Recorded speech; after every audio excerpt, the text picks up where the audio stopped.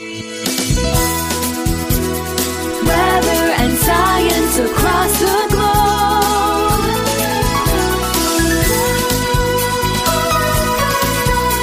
The Weather Jazz Podcast. It's Science Wednesday, and it's off to another world. I'm your Venus. I'm your fire. Your desire. I'm your Venus. I'm your fire. Your desire. Today's focus, the planet Venus. Today on Weather Jazz.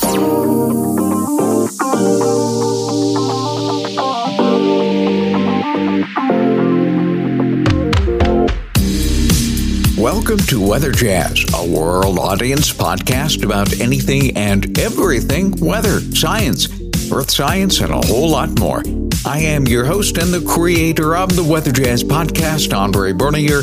I'm the senior meteorologist on staff with WJW Television in Cleveland, Ohio. This is episode number 299 for Wednesday, February 23rd, 2022. And in just a little bit, we are going to continue our look at the solar system and the objects therein. In particular, today, the planet Venus, the next one up. Last week, just in case you missed it, we covered the planet Mercury.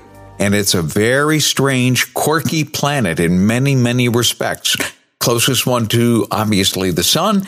So we're taking the next one outward from the solar system, which would be the planet Venus. But before we do that, let's cover some of the current meteorological affairs going on, not only across the country, but also across the world. And the first thing I want to do is head off to the Pacific Northwest. This morning in Washington State, they are seeing records fall by the handful. I'm talking about record cold temperatures for this date. And as I record this here in the Weather Jazz studios just before the lunch hour, and of course that means about 9 a.m. Pacific time, and I'm looking at the observations from Seattle, Washington. The old record for today's date, the 23rd of February, was 24 degrees, and just a couple of hours ago, they managed to sneak it down to 23. So they have a brand new record for cold for this date on the 23rd of February. I'm looking at the state map, and once you go basically east of the Cascades, temperatures really take a tumble. West of the Cascades, 20s. That's cold enough for coastal towns like Astoria and Hoquiam, and even towns like Olympia, which is west of the Cascades, essentially a coastal town, 16 degrees Fahrenheit this morning. But you travel east of the Cascades and they tumble into the single digits this morning. Snoqualmie Pass at 2, just above 0. Yakima 8, Omak 9, and Spokane, Washington this morning 4. A lot of these places are seeing record low temperatures. Let's go globally right now because there's some interesting things going on in Japan, northern Japan. Blizzards to a degree, no pun intended, that they have not seen in a long time, in some cases ever. And these blizzards have dumped almost 12 feet of snow in the areas of northern Japan in volumes that are certainly seen as very, very unusual. One other place, Iceland. It's obviously a place that I take a great deal of interest in. And for the second time this winter, they had a red warning. Now, Iceland does have a system of meteorological warnings. When you see a yellow warning, it basically is a heads up. Hey, we're going to end up with some pretty interesting weather, in some cases rather severe. Orange, it's like stay home. Don't bother going on the roads. And red is something that they really don't see very often. And there is a definitive criteria before an issuance of a red warning. Well, for the second time this winter, a red warning was issued, and a lot of damage has been recorded as a result of not only a lot of heavy snow in the capital district of Reykjavik, but also in the geothermally active town of Hveragerði, which is to the southeast of Reykjavik. It's a coastal town. I've been there twice, and they had a lot of damage from winds. One of the structures that was basically completely taken out was a gymnasium, an indoor gymnasium that was built about 10 years ago. And that gymnasium essentially, and including all of its contents, spread out all over the place. So the winds had to have been very, very, very strong in that coastal town of South Iceland. So a lot going on around the globe, really, including a typhoon that's headed for Madagascar. And I posted that on my Instagram account, and someone said, boy, that seems awfully early. Well, it would be if it was the northern hemisphere, but it's not. Madagascar is in the southern hemisphere, and this is their hurricane season. Basically, their hurricane season is our winter in the northern hemisphere. So a little sneak peek around the world as to some of the unusual weather going on all across our beautiful blue planet. Well, when we come back, we will go to another planet whose weather and atmospheric conditions, well, let's just say it this way, extremely inhospitable. It is the planet Venus. We'll delve into some of the unusual attributes of our nearest planetary neighbor coming up.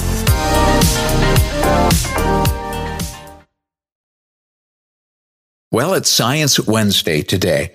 And last week we started a series off, and we may take a departure from time to time from the series if we need to do that. But for the time being, we are slowly progressing from the innermost planet of the solar system, Mercury, and will extend all the way out to, and yes, I am going to include Pluto as one of our planets, along with some of the other objects in between as well. And of course, I will not ignore the sun. At some point, we'll also visit the sun and some of its interesting attributes as well. The object of the series is to basically really dig into some of the interesting aspects of our very own astronomical backyard, our solar system, essentially. There's a lot of interesting things going on here, as well as the universe, but I want to focus here on our very own astronomical backyard. So let's talk about Venus, our nearest planetary neighbor. It is the brightest natural object in the Earth's night sky after, of course, the moon being the brightest and closest. But Venus can actually cast shadows under the right circumstances and can even be visible to the naked eye in broad daylight. Again, you have to know just exactly where to look. Yet I can still remember going to downtown Chagrin Falls, Ohio, quaint little town for those of you not really familiar with Northeast Ohio. It is a wonderful little hamlet, and there was a gentleman with a telescope in the park during the day, and people were encouraged to look at what he had in the target. Now, the sun had not yet gone down, yet we were looking at the planet Venus through the telescope in broad daylight. So it just goes to show, if you know exactly where to look and under the right phase of Venus, you can, in fact, see it in broad daylight. You have to be very careful, obviously, where the sun is at. You don't want to look anywhere near the sun, way too bright, and may even ruin your equipment if you're not really careful. But this gentleman had been doing this for decades, and it was his desire to educate people about our very own solar system and about astronomy in general. And it was a real delight to see. He didn't obviously charge anything for it. He just wanted people to capture the awe of our own solar system. And in this particular case, he was showing people Venus in broad daylight. Venus orbits the sun every 224.7 Earth days. So obviously, it's about 1/3 of the time that Earth takes to orbit the sun, which is 365 and a quarter days. Now, here's an interesting aspect about Venus that may take you back a little bit. It actually takes longer to rotate about its axis than any other planet in the solar system.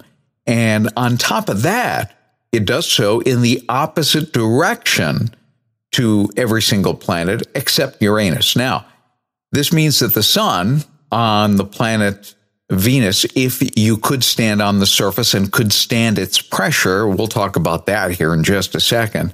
But if you could stand on the surface of Venus and could actually see the sun would actually rise in the west and set in the east. How about that? Here's a question to ask. Does Venus have any moons? A lot of planets do. However, Venus does not. No moons whatsoever.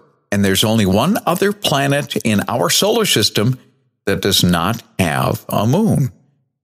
Can you name that planet? If you said Mercury from last week, you were right on. You were paying attention. Good for you. So Mercury and Venus have no natural satellites.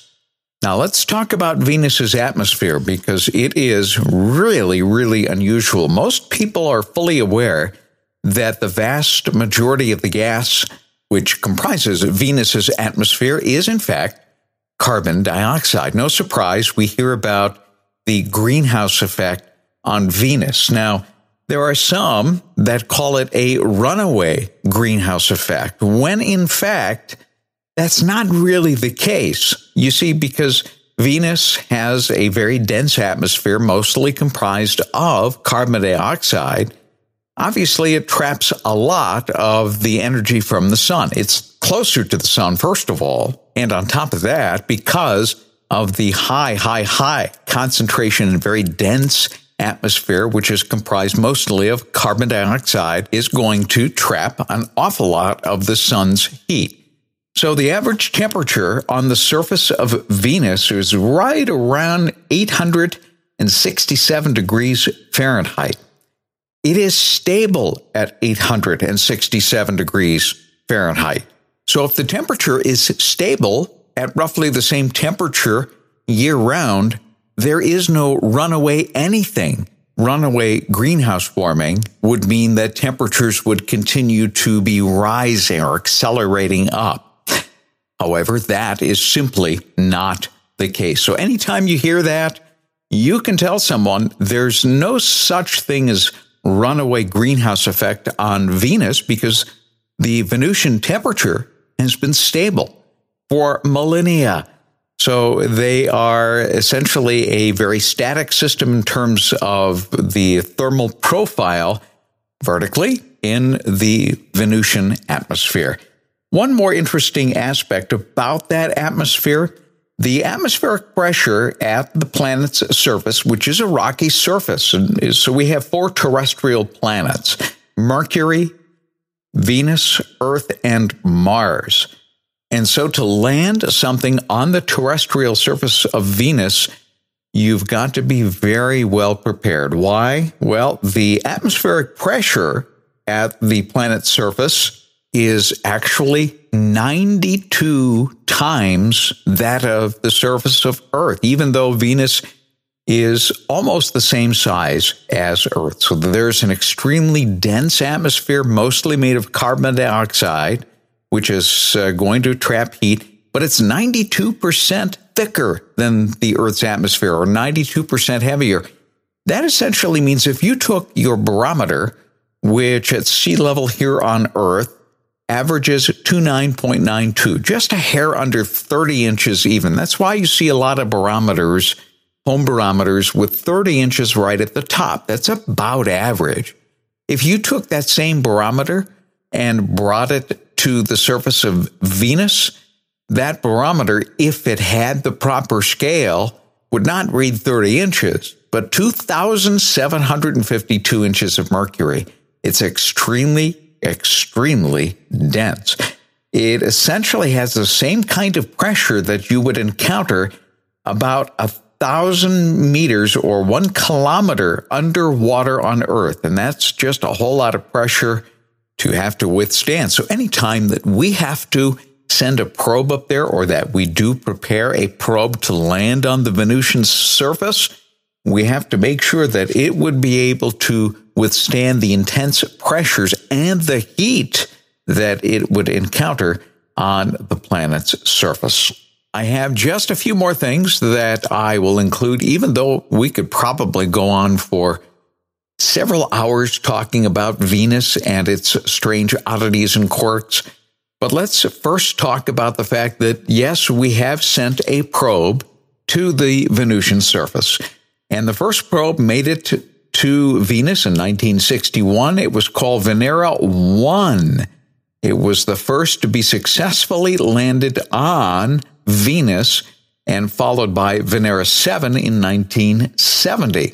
And it was essentially the first time that we had a glimpse of the Venus surface, because Venus is shrouded in such a thick cloud blanket that we can't really see what the surface looks like at all. So it was the first time, the first probe to actually land and to send some pictures back. Obviously, with probes that go later and later, the resolution gets better and better, and we're getting a better glimpse of what is happening there. One more interesting tidbit about Venus before we let you go today is talking about what we call the morning star and the evening star. It's not really a star. It is actually the planet Venus. Now, remember, any planet that is inside Earth's orbit will have a very limited clearance from the sun. And the same holds true with Venus. Now, not as much as Mercury, but Venus does have what is called a maximum elongation away from the sun of about 47 degrees. In other words, it's 47 arc degrees away from the sun at its greatest elongation in its orbit around the sun relative to viewing from Earth's perspective. So as the sun sets, if it is at its maximum elongation, we'll typically have a couple of hours of seeing Venus at a very, very, very bright apparition. And the magnitude has been recorded again at about minus 4.14. That's extremely bright, and that is bright enough under the right circumstances to cast a very faint shadow. And chances are you'll need a long exposure of your camera to actually see that, but indeed it is possible.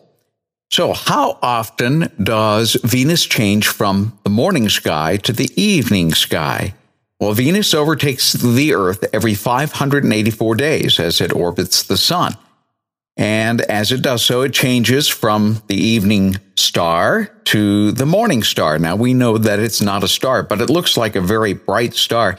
In fact, it gets so bright at times, people have mistaken it for things like an aircraft headlight. And some people even pointing at it saying it's a UFO, because it is unusually bright in the evening and or morning sky, dependent on just exactly where it is in its orbit. Now, I could certainly do a whole lot more on Venus, but it would get into some really sticky, nitty-gritty aspects of the planet.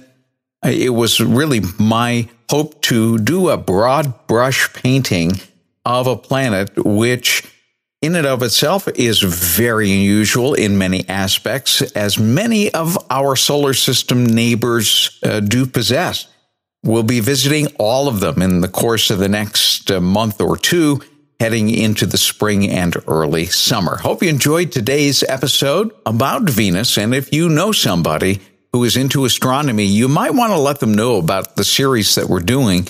Make sure that they catch the first one that we did on Mercury. That's always available on the archive page at weatherjazz.com. Just scroll down, actually, a couple of episodes, and you'll run right into Mercury. But today, it was Venus. Hope you learned something new, and hope you appreciate our solar system for the wonderful creative mastery with which it was created.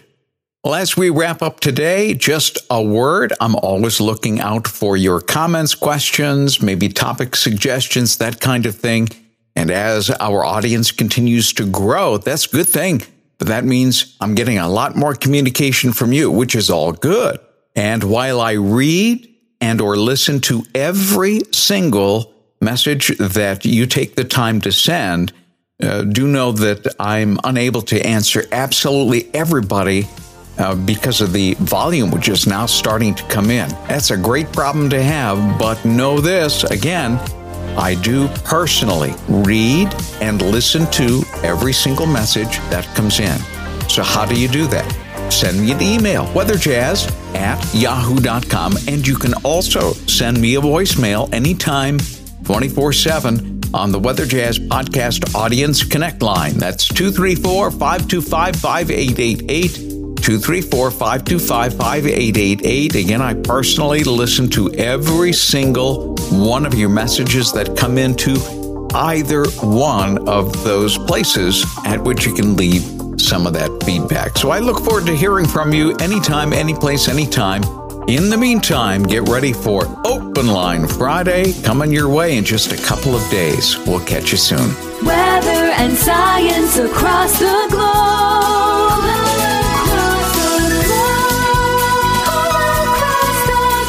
The Weather Jazz